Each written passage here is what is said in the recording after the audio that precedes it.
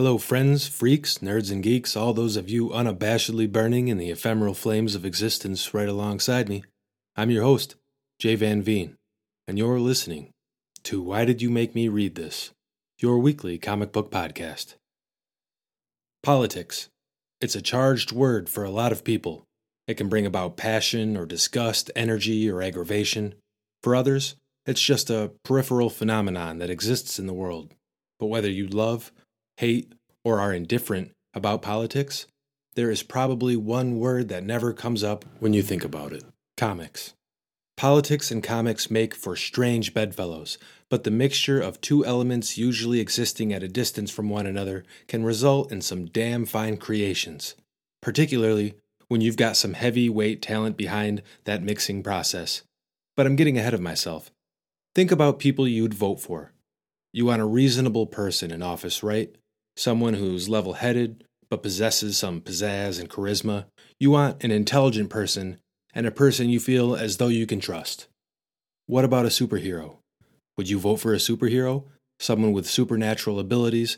Take that hypothetical one step further. What about a person that had powers in a world full of people without them? What about a fella that could literally talk to machines and make them obey his commands? If that guy existed in the real world, would you be willing, despite or because of that fact, to cast a vote his way? Could you trust a person with that ability? The implications behind what he may or may not be able to do are something that you would probably need to take under heavy consideration. What if that same superpowered citizen took up a misguided career as a masked vigilante in his past? Literally flying around town with a jetpack and a costume, attempting to stop crimes and occasionally stirring up more shit than was originally started. And what if that same guy intervened in a national tragedy and saved the lives of hundreds of other people? Would that change your opinion? Today's comic is a political one, yes, but it also includes boilerplate comic book content like sci-fi ray guns, superhuman powers, and heroes saving the day, as well as intrigue such as subversive artists, murder and explosions, behind-the-scene action of governmental positions, American race relations, more obscure historical facts and cultural references than you can shake a comic book at, and one man trying to do what he thinks is the right thing while all the various characters around him bust his chops at every turn. Do people still talk about busting chops? I always like that one.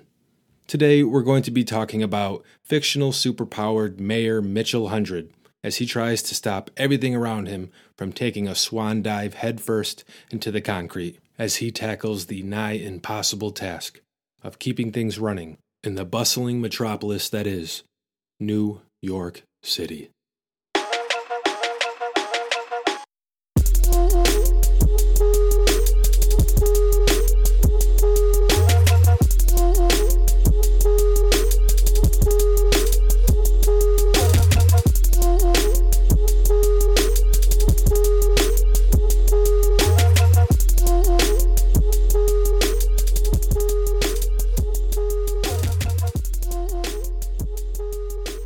Ex Machina, The First 100 Days, was written by Brian K. Vaughan, illustrated by Tony Harris, inked by Tom Feister, colored by J.D. Metler, and lettered by Jared K. Fletcher. The story opens up on a splash page of a man in a jetpack flying in the sky, adorning a full-body suit and mask and helmet that looks like a cross between a dark-colored superhero costume and a tactical outfit worn by some paramilitary group member. Not only is he up in the skies, but he's seemingly flying headfirst into a commercial airliner heading straight down towards him. We don't get any narration, we don't get any dialogue, just a little bit of text giving us the dictionary definition of the Latin phrase Deus ex machina, which literally means God from the machine.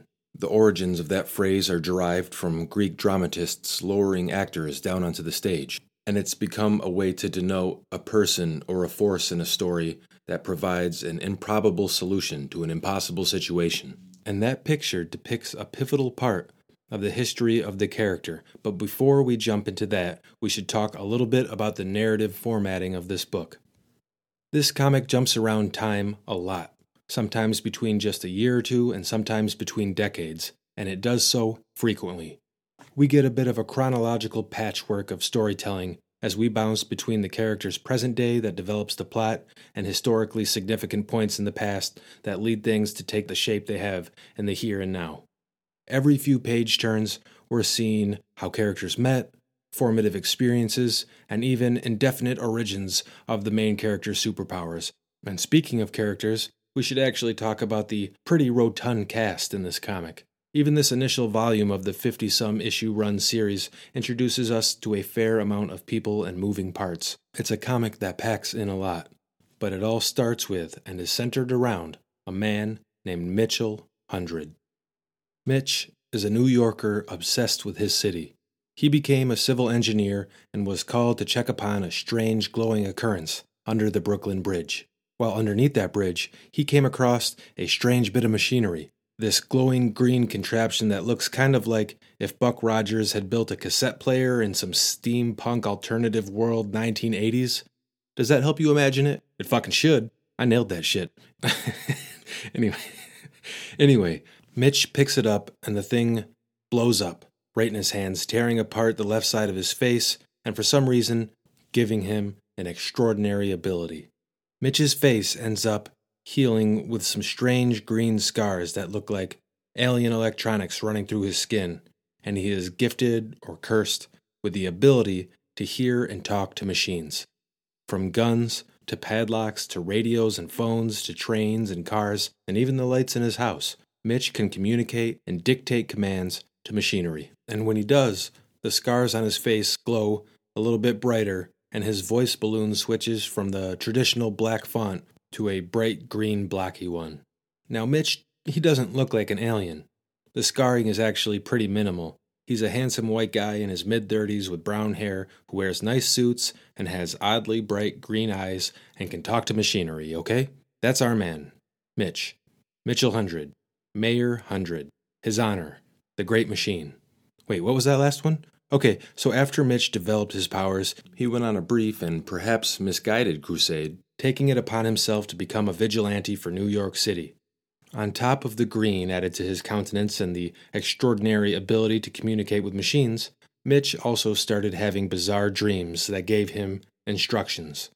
In a half-asleep, hypnagogic state, Mitch used these blueprints to build some of his own machinery. Most importantly, this sci-fi looking stun gun and a goddamn jetpack.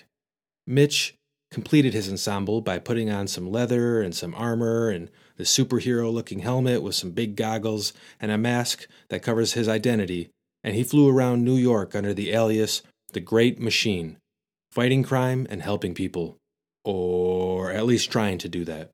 I'll tell you more about that in a minute. The important thing to know is Mitch didn't do this alone. Like I said, there's a lot of characters in this comic, and there's two that are the closest to Mitch and the Great Machine. There's Kremlin, an older Russian immigrant that Mitchell has known since he was a child, and Bradbury, a big ex-military goofball tough guy who was the cop that escorted Mitch out to the Brooklyn Bridge that fateful night he got his superpowers and who has subsequently become kind of his best friend. These two were the Great Machine's left and right hands. They helped Mitch come up with plans and build his machines. They provided safeguards and moral support. They were, as Mitch said himself, the heart and the brain of the Great Machine. Bradbury was not the brain. He's kind of an idiot, and also my favorite character in this series. More characters. There's Journal, the pretty young new girl that is working as Mitch's intern. There's Deputy Commissioner Wiley, the Democratic strategist with cool dreadlocks and terrible suits, whom Mitch talked into joining his independent candidacy. There's Police Commissioner Angadi, a woman who just barely tolerates Mayor Hundred and who takes no shit off anyone.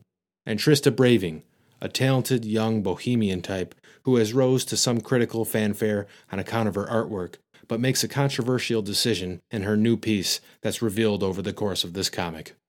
And speaking of artwork, I got them segues, son. Let's take the opportunity to head down the Creative Team Turnpike. And if you want to punch me in the jaw for employing such a turn of phrase, I'll be waiting on my lawn, blindfolded, and ready for what I deserve.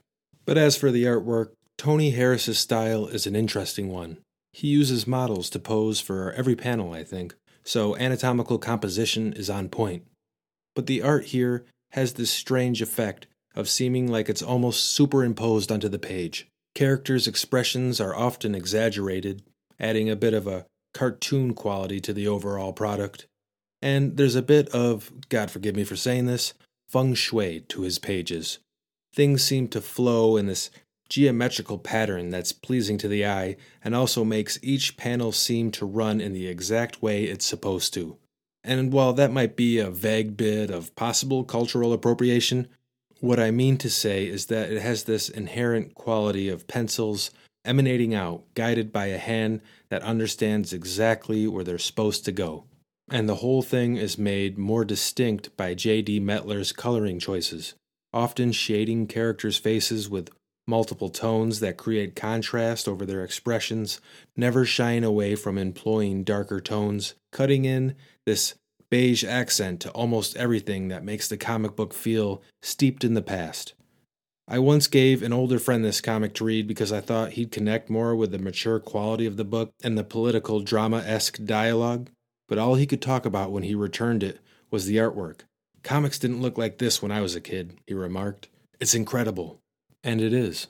And I'm not trying to say that the writing here isn't something exceptional as well. Everyone who has ever read a Brian K. Vaughan comic understands that the man is talented.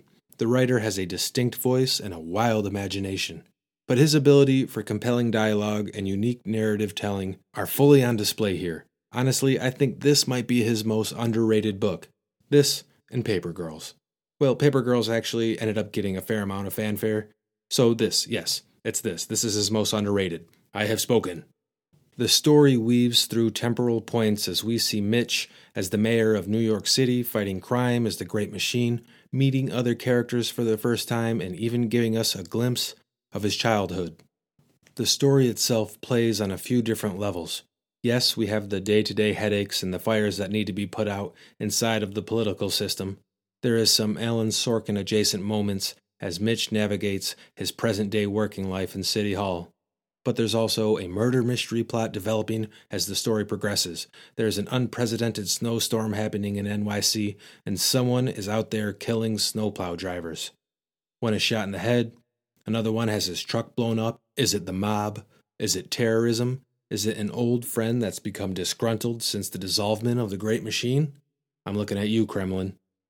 And as the entanglement wraps around the city's collective consciousness and raises Mitch's stress and suspicions, things are made worse by Trista Braving, the young artist who has submitted some controversial artwork to the municipally sponsored exhibition at the Brooklyn Museum of Art. So, while the snow brings the city to a grinding halt and the snowplow drivers are going on strike for fear of their lives, people are still getting pissed and turning out in droves to protest this piece of art, if you can actually call it that. The work in question is a large-scale portrait of the great emancipator himself, the president best known for ending slavery in America. Old Honest Abe Lincoln is on display with big, bright, red letters running across him, spelling out the N-word. And remember how I said that this was a government-funded exhibition? That's not going to go over well, is it? And in the scene where Mayor Hundred and Deputy Mayor Wiley head to the Brooklyn Museum of Art just to see what's causing all the controversy, we get some interesting dialogue. The artist, is she... Hundred stops himself. Is she what, Mr. Mayor? Asks the curator, a woman who doesn't like it when art's integrity is called into question. Is she black? Wiley, a black man himself, finishes the question. I don't see how that's relevant, the curator responds. It's relevant because of that word, explains Wiley. That word is all about context. Context, like the race of the person behind it. So you have to be part of a select group to use a certain noun, the curator responds again. I think creators of all colors have a responsibility to appropriate taboo phrases from hate mongers. Oh, fuck, chimes in Mayor Hundred. That means she is white. So it's an interesting bit of social commentary to include in a sci-fi graphic novel, and it's also a bit risky to play with, having a racially charged controversy in your story that could potentially fall backwards on the creators, who are both white. This was written in 2004, which seems like a million years ago, and I wonder, If they had written this now, in the current cultural climate of our society, I wonder if they'd still choose to include this aspect of the comic. I don't really know. We could probably spend a long time dissecting that, but I think I am not the right guy to lead anyone through this particular conversation, you know? Anyway, moving on.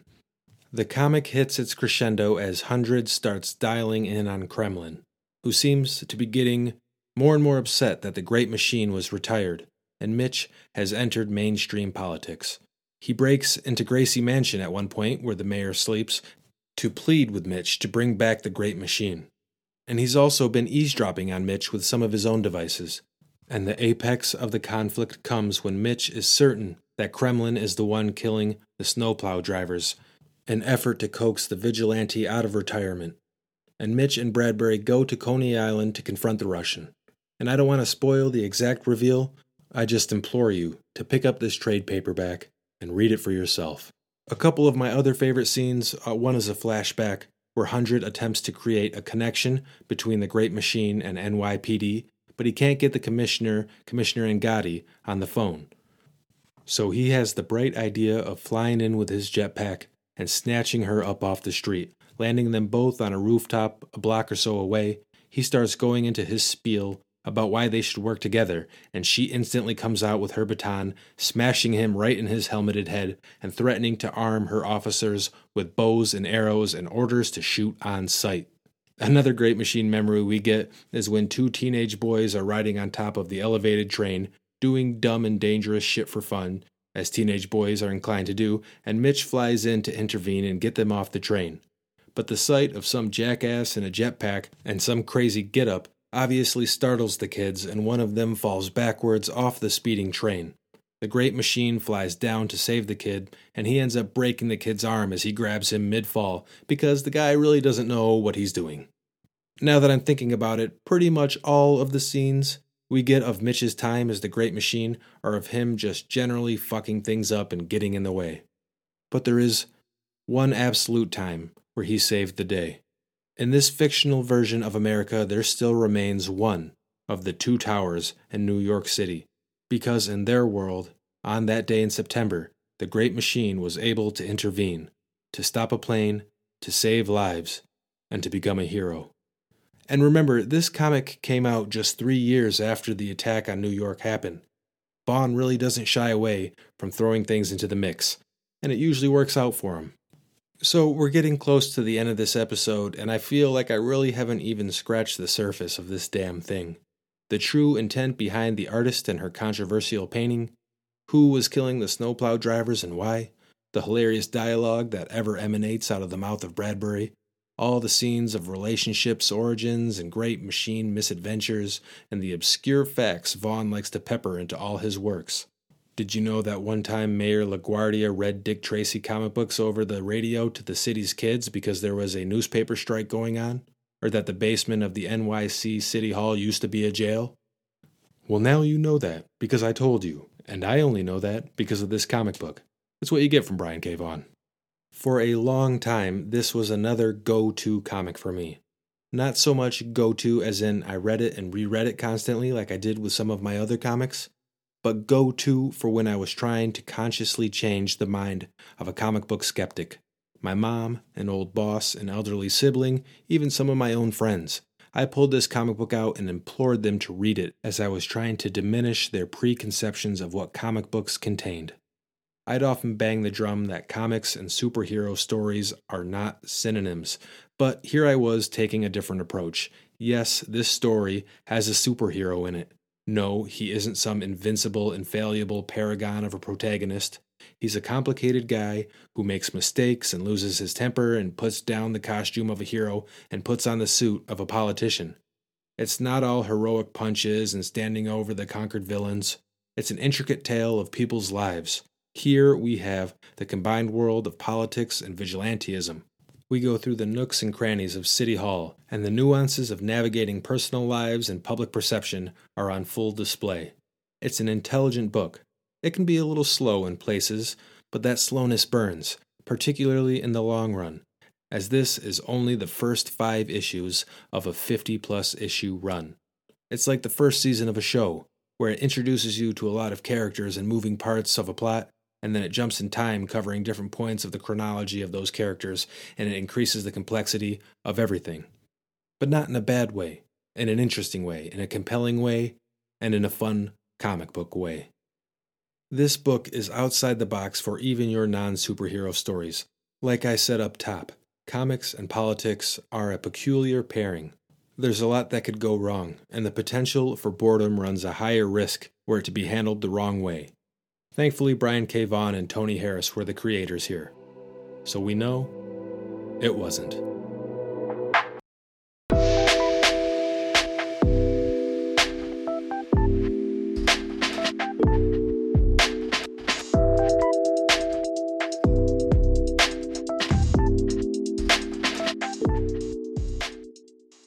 Hey guys, just a reminder here, this is part 1 of 2-part coverage for Ex Machina, The First 100 Days.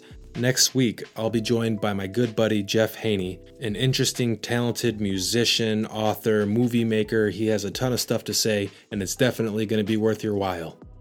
Why Did You Make Me Read This? Was written, recorded, and edited by me, Jay Van Veen. If you want to support the show, please just share it on social media or give me a good rating on one of the podcast apps. If you want to follow me on social media, just hit up @WhyDidYouComics on Twitter, or just search the name of the show on Facebook. I know everybody out there has busy and complex lives, and I appreciate you taking the time to listen to this goofball talk about some comic books. It means a lot. Thanks, and as always, we'll see you next week.